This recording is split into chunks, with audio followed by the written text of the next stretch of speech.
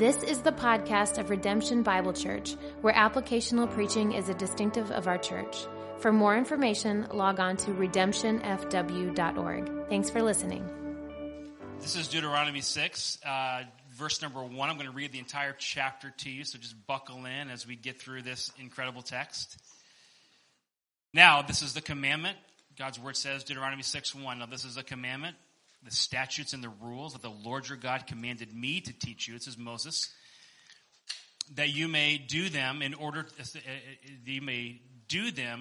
the land in which you are going over to possess. Verse number 2, that you may fear the Lord your God, you and your son and your son's sons, by keeping all his statutes, his commandments, which I command you all the days of your life, and that your days may be long. Hear therefore, Israel, and be careful to do them, that it may go well with you, and that you may multiply greatly, as the Lord your God, the God of your fathers, has promised you, in a land flowing with milk and honey. Hear, O Israel, the Lord your God, the Lord is one. You shall love the Lord your God with all your heart, and with all your soul, and with all your might. These words I command you today shall be on your heart. You shall teach them diligently to your children, and shall talk of them when you sit in your house, when you walk by the way, when you lie down, and when you rise. You shall bind them as a sign on your hand, and they shall be as frontlets between your eyes. You shall write them on the doorposts of your house and on your gates. And when the Lord your God brings you into the land that he swore to your fathers, to Abraham, to Isaac, and to Jacob, to give you with great and good cities that you did not build, and houses full of good things that you did not fill, and cisterns that you did not dig, and vineyards and olive trees that you did not plant, and when you eat and are full, then take care lest you forget the Lord who brought you out of the land of Egypt, out of the house of slavery. It is the Lord your God you shall fear. Him you shall serve, and by his name you shall swear. You shall not go after other gods, the gods of the peoples who are around you. For the Lord your God is in your midst. It's a jealous God, lest the anger of the Lord be kindled against you, and he destroy you from the face of the earth. You shall not put the Lord your God to the test as you tested him at Massah. You shall diligently keep the commandments of the Lord your God and his testimonies and his statutes, which he commanded you. And you shall do what is right and good in the sight of the Lord, that it may go well with you, and that it may go well in the land that you take possession of the good land that the Lord swore to you and to your fathers, by thrusting you out all your enemies from before you, as the Lord has promised. When your son asks you in time to come, what is the meaning of the testimonies and the statutes and the rules the Lord God has commanded you? Then you shall say to your son, we were Pharaoh's slaves in Egypt, and the Lord brought us out of Egypt with a mighty hand. And the Lord showed signs and wonders and great and grievous against Egypt and against Pharaoh and all his household before our eyes. He brought us out from there that he might bring us in and give us the land which he swore to our fathers. And the Lord commanded us to do all these statutes, to fear the Lord our God for our good always, that he might preserve us alive as we are this day. And it will be righteousness for us if we are careful to do all the commandment before the Lord our God, which he has commanded us.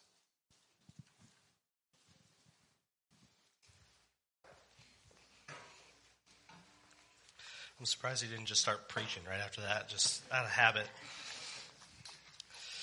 Have you ever spent a lot of time on something thinking all along that it was the right thing to do, and get to the end of it and find out that it was not quite exactly what you had hoped, or you didn't quite execute it properly? I love to build things, and usually when I build things, I like to just create the plans and build it from nothing because it's more fun that way. Last summer, Angela asked me to build an outdoor couch for our new deck, and so for some unapparent reason, because I wasn't engaging the smart part of my brain, I decided to go online and just get some determined plans and just follow those meticulously and build an outdoor couch. So I just got the plans, started building, put it together, and got to the end, put the cushions on, I'm feeling good, and I sit down and I fall through the couch. Because the supports for the cushions were like this far apart, which obviously is not going to work well. Again, not using the smart part of my brain and just following plans meticulously. So I disassembled it. It became firewood, and I built a new one.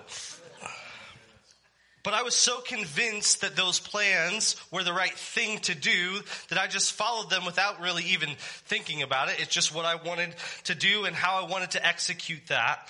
And I think that some of you, many of you, maybe are executing parenting that way. That you've been taught one way, and you haven't really thought maybe about what that looks like or how that should actually function in your home. And so the question that we want to answer this morning is this: what is your role as a parent? What's your role as a parent? Because I'm convinced that far too often we as parents act as owners and not ambassadors. We act as owners and not ambassadors. I believe firmly that this is the message of Deuteronomy 6 as we look at it. As I studied the text this week, I'm convinced that our role as parents is to be ambassadors for Jesus. Our role is to be ambassadors for Jesus. I want to give you a little disclaimer. This book by Paul Tripp, Parenting, was extremely helpful to me in my study this week. He unpacks Deuteronomy 6 for most of this book. And so as I was unpacking Deuteronomy 6, it was very helpful in my study. So you'll see lots of quotes from Paul Tripp this morning as we unpack Deuteronomy 6 together. So here's our big idea for the morning. I will parent as an ambassador of Jesus. I will parent as an ambassador of Jesus. Now I want to say, I know that for many of you, you may not be parents either yet or now or ever. But this idea of being an ambassador of Jesus applies to you as well. Maybe not directly to parenting. I will primarily be speaking to parents this morning because that's what Jamie told me to do.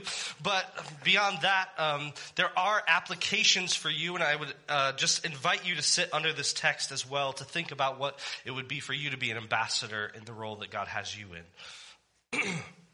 So, with that being said, 3 aspects of being an ambassador parent to look at this morning. 3 aspects of being an ambassador parent. The first is this: the calling of an ambassador parent. The calling of an ambassador parent. What is an ambassador? An ambassador is someone who represents another. They point to someone or something else above themselves. Merriam-Webster defines it this way: an authorized representative or messenger. Ambassadors represent someone in action and speak about someone in message, in action and in message. So imagine if you were an ambassador to, say, Italy, and in that you decided that you were just going to put some sanctions on Italy with no one telling you to do that. You really can't do that. You won't keep your job as an ambassador for very long if you don't faithfully represent the wishes of the one who has sent you. Paul Tripp says this: the only thing an ambassador does if he's interested in keeping his job is to faithfully represent the message, methods, and character of the leader who has sent him. Ambassador parents faithfully represent Jesus in action and in message to their kids. We live like Jesus. We speak the truth of Jesus. Well, why in the world are we talking about Jesus? We're in Deuteronomy 6. Well, remember, as we've been unpacking in this entire sermon series, what did Jesus say on the road to Emmaus? Who was the Old Testament about? Jesus. Him. It was about Jesus. So as we look and we see in this text, Lord, it's referring to Jesus. Okay, so that's great. I understand what an ambassador is, but nowhere in Deuteronomy 6 is the word ambassador used. So why are you using that word? Well, I'm glad that you asked me that question. Let's let our eyes fall back on Deuteronomy 6 in verse 1, and let's see that although the word may not be here, the concept very much is, and it's just a word that we're grabbing to summarize the concept that Deuteronomy 6 is pointing us to. So Deuteronomy 6 verse 1 says this: now this is the commandment, the statutes, and the rules that the Lord your God commanded me to teach you, that you may do them in the land to which you are going over to possess it, that you may fear the Lord your God, you and your son and your son's son, by keeping all his statutes and his commandments, which I command you all the days of your life, and that your days may be long. Moses teaches them so that they can fear God. Not just them, but their kids and their grandkids and their great-grandkids. He teaches them so that they can live like Jesus, so they can know the law and do the law. They can live like Jesus. Let your eyes fall on verse 5. You shall love the Lord your God with all your heart and with all your soul and with all your might. Love God. Live like Jesus. Our love of God fuels a life lived in obedience to Christ. How about verse 7? You shall teach them diligently to your children and shall talk of them when you sit in your house and when you walk by the way and when you lie down and when you rise. Teach them, speak the truth of Jesus. Speak the truth of the words that Jesus has said. When? Verses 8 through 10, all the time, when we go and when we rise. In verse 12, then take care lest you forget the Lord. Do you know we're forgetful people? We forget who we are, what we've been called to all the time. And we're reminded here in this text to take care lest we forget. Don't stop teaching about our God. We need to be ambassadors. We could keep going on in this chapter, but I hope you see the point. Live like Jesus yourself and teach your kids to do the same. That's your call as a parent. Be close to Jesus yourself and press him into the lives of your kids. In short, be an ambassador parent. But too often we don't act like ambassadors. We act like owners. Owner parenting is motivated by what we as parents want for and from our kids. Owner parenting is motivated by what we want for and from our kids. The key there is what we want. An owner parent is more worried about our agenda for our kids than they are about God's agenda for our kids. An owner parent is very concerned with how their kids' actions, behaviors, and choices reflect on them as a parent. But here's the reality. Your kids are not your own. Did you know that? Look at Psalm 127, verse 3. Behold, children are a heritage from the Lord. Our kids belong to the Lord, first and foremost.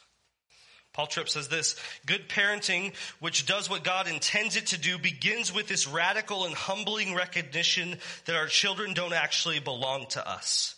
Rather, every child in every home, everywhere on the globe, belongs to the one who created him or her. Children are God's possession for his purpose. I try to teach this even at a basic level to my kids all the time. So at the age our kids are at, one of the biggest things that we fight on a regular basis is just sharing. Anybody ever had that problem in their home where kids just don't want to share with one another? So when my kids struggle to share with each other, what do? I say, well, whose toy is it really? To which they begrudgingly say, God's. It's God's toy. Okay, so why can we share then if it's God's toy anyways? Because God has blessed us with everything, and thus he has shared with us, therefore we can share with each other. Because everything that we have is a gift from the Lord, and it belongs to him, and we're just called to be stewards of it for his glory. That's my kid's toy. That's everything that the Lord has blessed you with. To say it another way, everything that God has given us should be used in the work of being an ambassador for him. Your calling as a parent is simple. It's hard, but it's simple. You have two jobs. Be in a close relationship with Jesus and press Jesus into the lives of your kids. There is nothing more significant that you can do for your kids than to be close to Christ yourself. Because out of that flows you pressing him into them. Okay, so how do I know if I'm an owner parent or an ambassador parent? Well, let me give you some signs that you might be more of an owner parent than an ambassador parent. Maybe you struggle with finding your identity in your kids. Do you take your kids' failures personally? Do you often respond to your kids out of hurt and anger for their choices? Maybe you find some identity in their work. Are you trying to mold your kids into your future version of them? You have this idea of what you want your kids to be, and you're pressing with all of your energy and might to get them to be that thing. Do you believe that you have the power and resources to actually accomplish that? To mold your children into the children you want them to be? Because newsflash, you don't. That's a work of the Lord to grow your kids. And so we need to be pressing them to be what He wants them to be, not what our vision of who they should be is. Those two things should align, but often they don't. How do you measure success as a parent? Are you constantly working toward a set of goals that would define you as a good parent? You have this list in your mind of, this is a good parent, this is a bad parent, and I try to check more of these boxes than these boxes so that I can be seen as a successful, or I can feel like a successful parent. Are you constantly using things like academics or music ability or athletic achievement and social likability as indicators of your success or failure as a parent? What about your reputation? It's easy to get that tied up in our parenting. Do you parade your children's successes in public to receive the applause of others? Do you tend to be easily frustrated about how your child's disobedience makes you look? What's frustrating when your toddler throws themselves down in the store and starts throwing a fit? Because of how you look as a parent? Because of their disobedience to the Lord. Look, it's not a bad thing to push our kids to obedience. It's not a bad thing to push your kids towards academic success and to be hard workers. It's not a bad thing to try to mold and shape your kids into responsible humans. That's not a bad thing. But it is a bad thing to make those things the driver of your parenting. The thing that must drive your parenting is being an ambassador of Jesus Christ. Listen, if your kids obey you perfectly and don't love Jesus, that's not a parenting win. If your kids don't make the travel soccer team, but they know how much Jesus loves them anyways, that is a win. Your calling is to be an ambassador of Christ in the lives of your kids. Jesus has to be the motivation and the content of your parenting.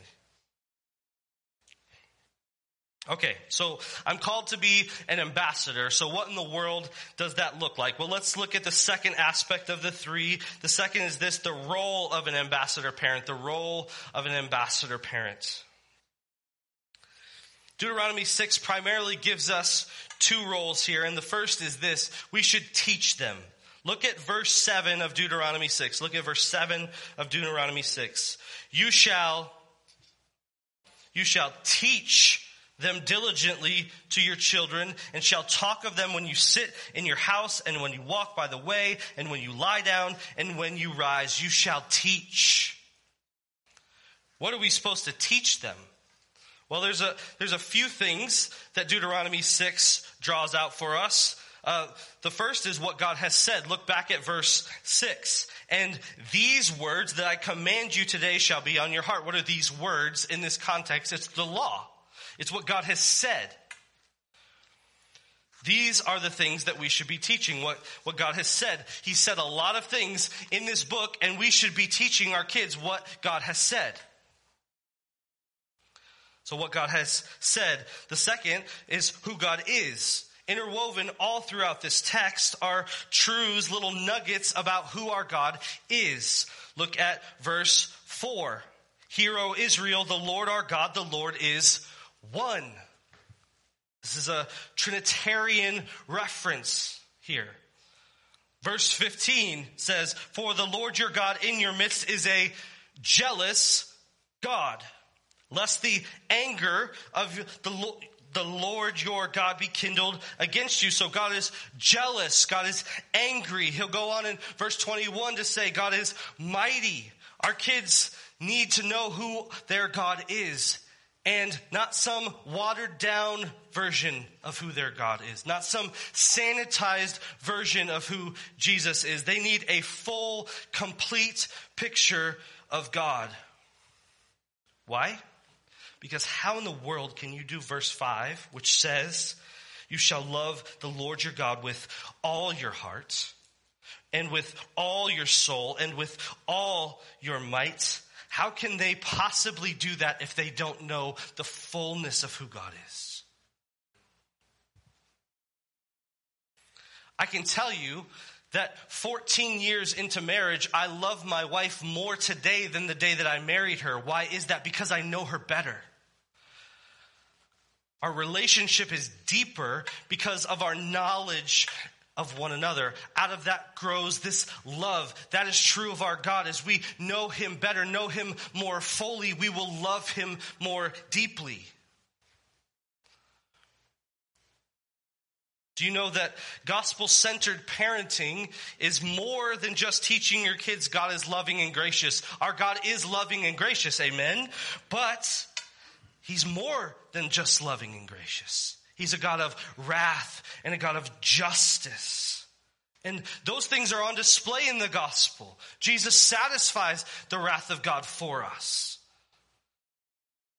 God shows himself as just in the gospel. To understand the gospel fully, we have to understand our God more fully. So we need to teach our kids, what God has said, who God is. And the last thing that Moses points us to is we need to teach them to fear the Lord. Fear of the Lord is mentioned 3 times in Deuteronomy 6. Why?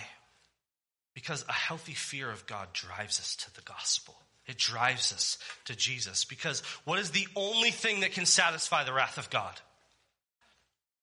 Jesus Christ on the cross satisfied the wrath of God on our behalf. It's either that or your own punishment for eternity. So when we have a healthy fear of the Lord, yes, awe and reverence, that's part of the fear of the Lord, but it's not all of it.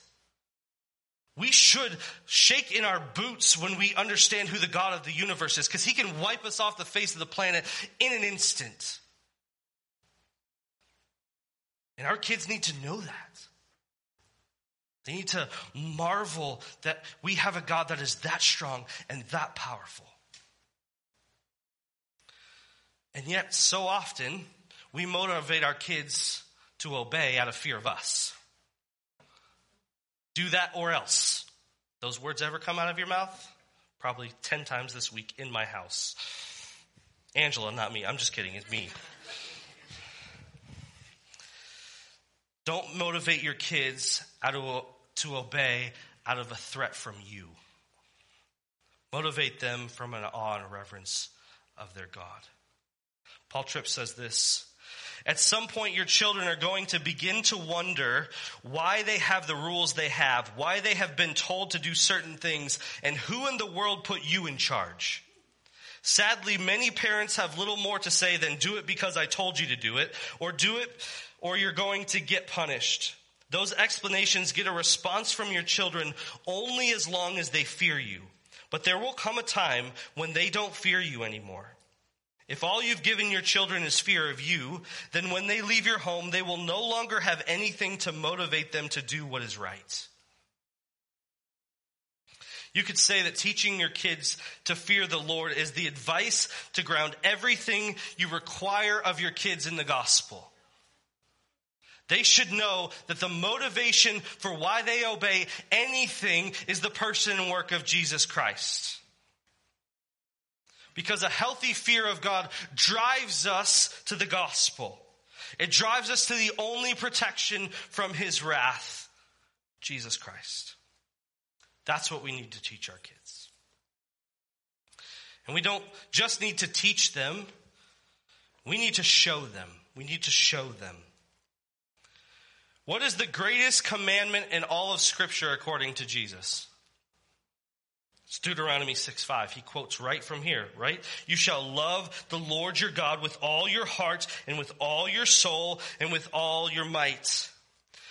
The single most important thing that you can do for your kids is to be close to Jesus. I'll say that again. The single most important thing that you can do for your kids is to be close to Jesus yourself. It's then and only then that your house can become a home that actually models the gospel. Because if you aren't putting on the gospel yourself, you're surely not going to press it into the lives of your children effectively. If you're not putting on that mindset, you aren't going to parent from it. It has to be the air that you breathe. Then and only then can you press it deeply into the lives of your kids.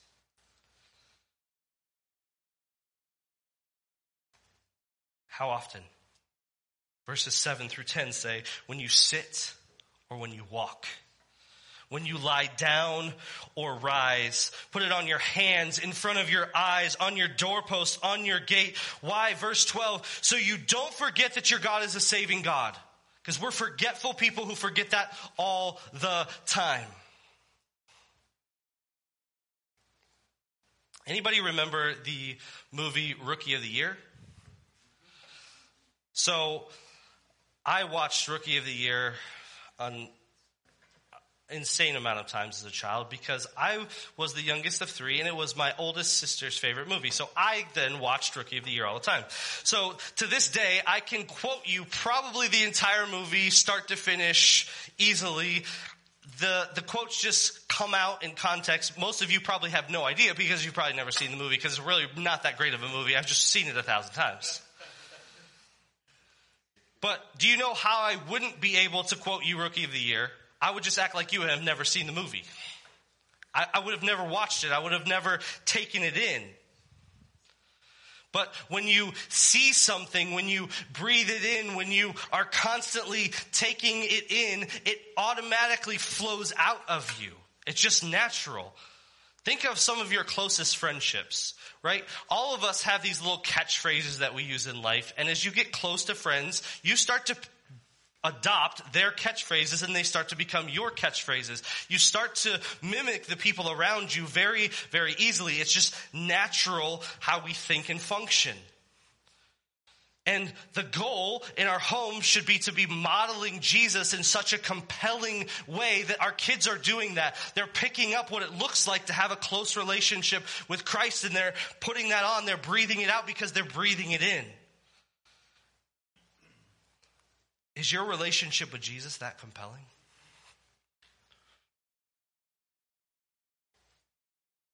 How are you modeling Jesus to your kids?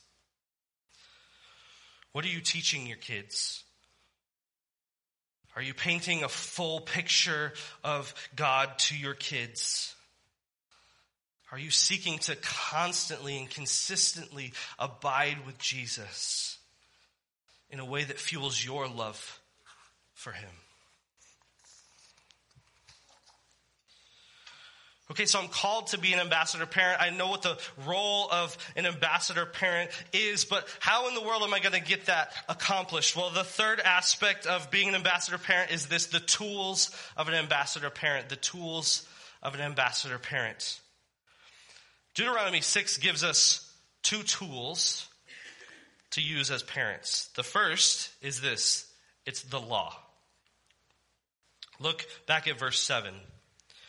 You shall teach them diligently to your children. What is the them in verse 7? It's the words of the law.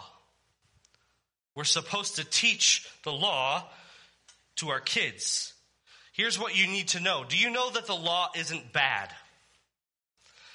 In some gospel-centered circles, we've actually started to talk about the law as if it's this bad thing that we shouldn't pay any attention to anymore.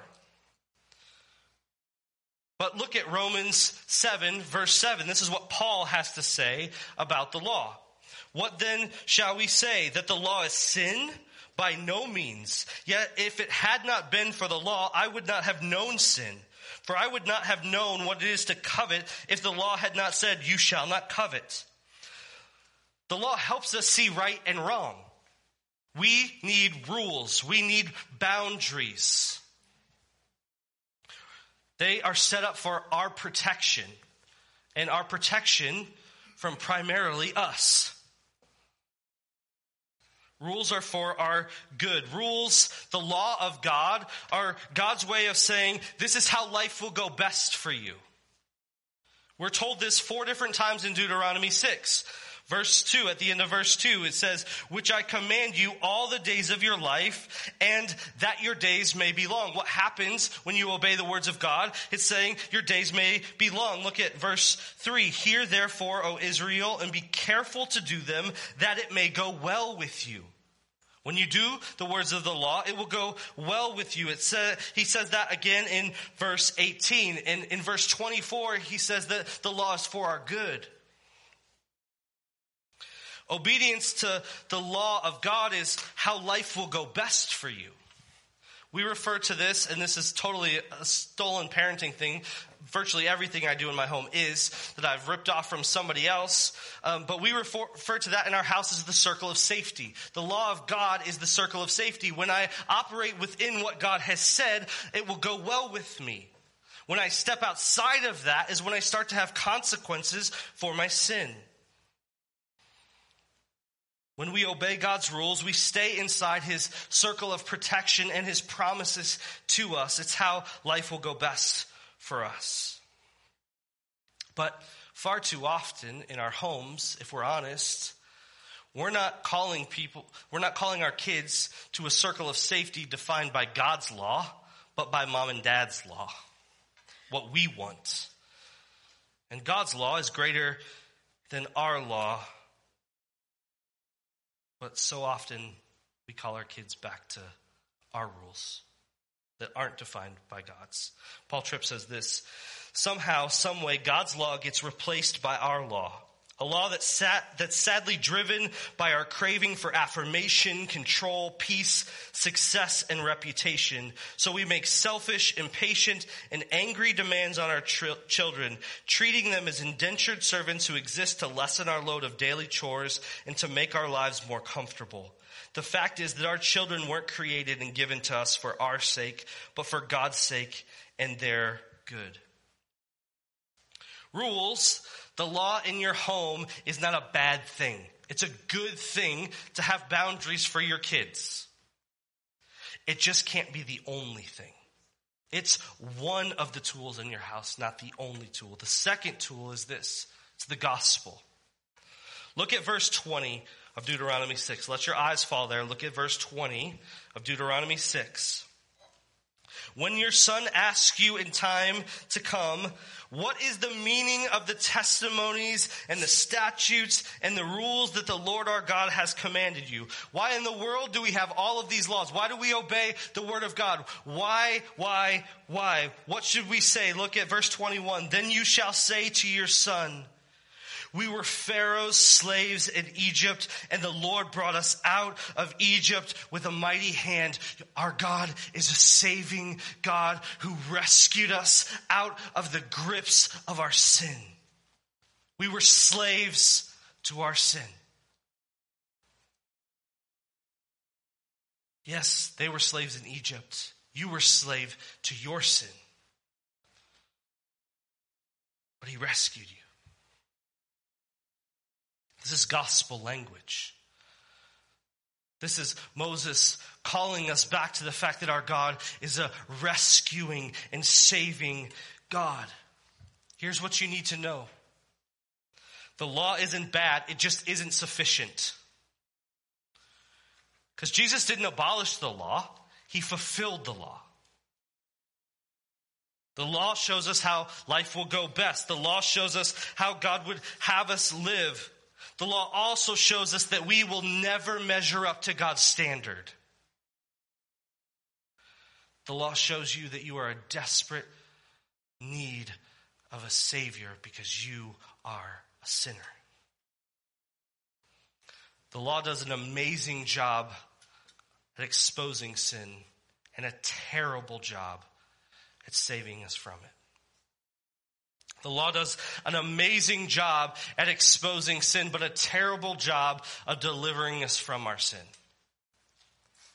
It exposes our behavior, it exposes our hearts, and thus our need of a Savior. You need this. Your kids need this every day. Because your kids are wretched little sinners. My kids are wretched little sinners. Amen. And guess what? They need to know that.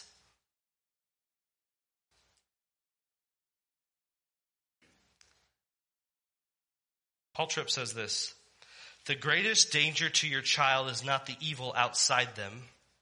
It's the sin inside them that is the greatest of all threats to their well-being.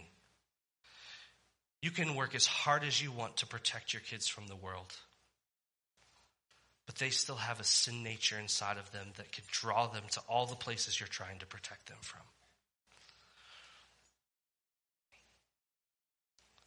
We need to draw them to the only thing that can rescue them from that. That's Jesus Christ. But far, far too often, we stop parenting in law. Do this. Why? Because I said so. You better do this, or so help me, there's going to be consequences. But the law is insufficient. It's insufficient. If the law was enough, Jesus wouldn't have had to come. If the law was enough, Jesus would not have had to come. So don't parent like Jesus never came. It shouldn't surprise you your kids sin. They need grace. It shouldn't surprise you that your kids aren't perfect. They're sinners in desperate need of rescuing by a Savior. It shouldn't surprise you that your kids struggle. They can't obey the law perfectly. It's why Jesus had to come. Okay, so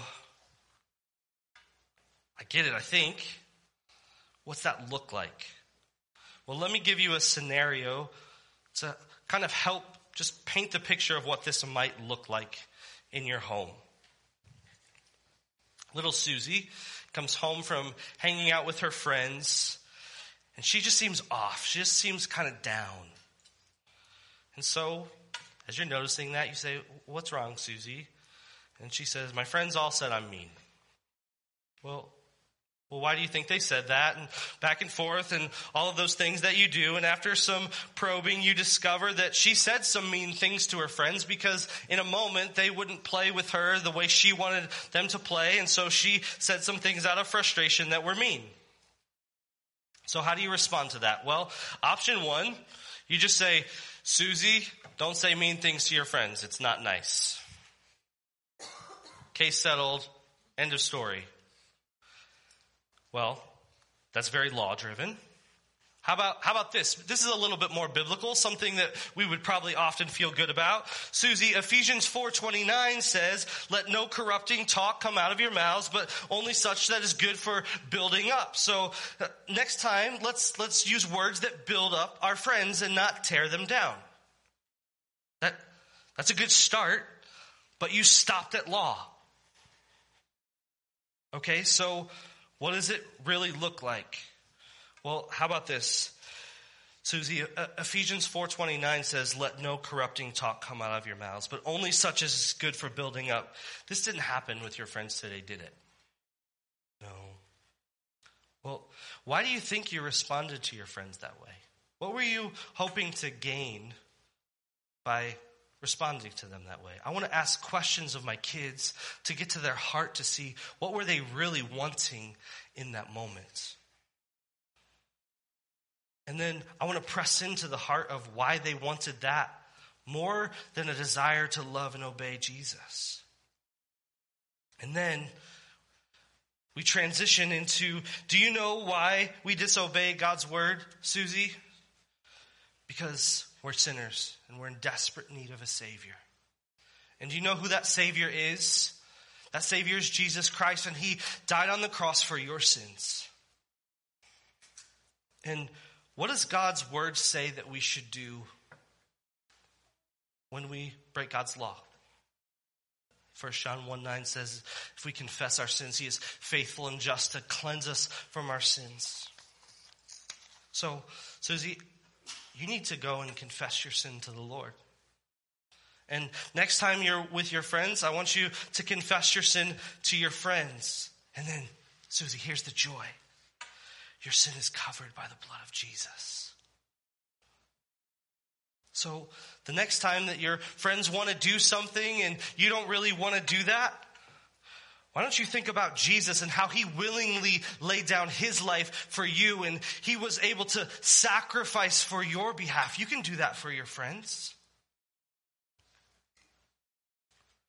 And yeah, there's lots of nuance to how that goes back and forth. And those are hard, long conversations. It's a lot longer to do that than it is to just say, hey, be nice to your friends next time. And it seems at times like you may be saying the same thing 400 times a day, and I might be preaching the gospel to my kids over and over and over, and they just are giving you rote answers over and over and over, and I don't care because I want to keep throwing kindling on that fire because I want that fire to ignite, and I want my kids to love Jesus passionately. So if I preach the gospel to them 400 times in a day and it never quite sinks in, I'm going to do it 400 times the next day. Because they need to know who their God is and that Jesus loves them. Being an ambassador parent is hard work. And I'm told even increasingly harder as they grow older. And yet it's what we're called to. To press Jesus into the lives of our kids. Are you parenting like Jesus never came? Are you asking the law to do what only grace can? Are you demonstrating a model of repentance and forgiveness with your kids? It's humbling to have to go to my kids and say, forgive me, I didn't parent you the way I should have parented you. Please forgive me. And yet, what a beautiful chance to show them the depth of the gospel.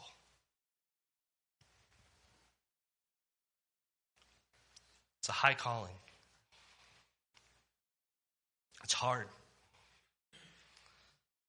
But I want to leave you with this last quote from Paul Tripp. It says this: God hasn't made a mistake in tasking you with being his tool for the forming of the souls of your children. You know how I know he hasn't made a mistake? Because you have the kids that you have, and you're in the place that you have. And God literally has access to anyone in the world, and he can do whatever he wants to do. And if he wanted somebody else to do it, they'd be doing it. You see, he has opened the eyes of your heart to his existence, presence, and rule so that you could be a tool of the same in your children. He has revealed himself to you, not just for you, but for your children. But there's something else that he's done. He's bestowed upon you his forgiving, rescuing, transforming, and delivering grace so that you could be a tool of the same in the lives of each of your children. His gift of grace is not just so that you would be a recipient of grace, but also a daily instrument of that same grace in the lives of those he has placed in your care. In his grace, you find everything that you need to be what God wants you to be in the lives of your children and to do what he has called you to do with them. The very thing that is hard to do, impressing Christ into the lives of your kid, is the very thing that will fuel you to be able to do it as you press Christ into your own heart and life. Run to Jesus. I don't want you to walk out of this morning feeling beat down, feeling like you haven't been parenting the way you should. I want you to run full on to Jesus and full on to pressing Christ into the lives of your kids. But here's what I know. That's 100% a work of the Holy Spirit in our hearts and lives. We can't do this on our own. So I want to just take some time and stop and pray and ask the Lord to help us as Redemption Bible Church, the parents in Redemption Bible Church, to do this. So let's pray. God, we thank you for the truth of your word. And as is so often the case, the truths that are contained in your word call us to do things that are hard and things that we feel inadequate to do, because in reality we are. We need your grace to proclaim your grace. We need Christ formed in us to be able to just be tools, vessels to form Christ in our kids. And God, I pray you would increasingly help us love Jesus more, so that out of that we can press Christ into the lives of our kids. It's a high calling. It's tiresome. It can be burdensome. And yet, God, those are things that we can take to Jesus and lay at his feet as he helps us, as he equips us, as he fuels us to do that in the lives of our kids.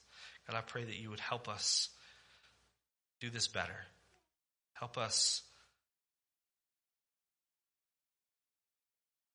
love Jesus more deeply, and out of that, press him into the lives of our kids.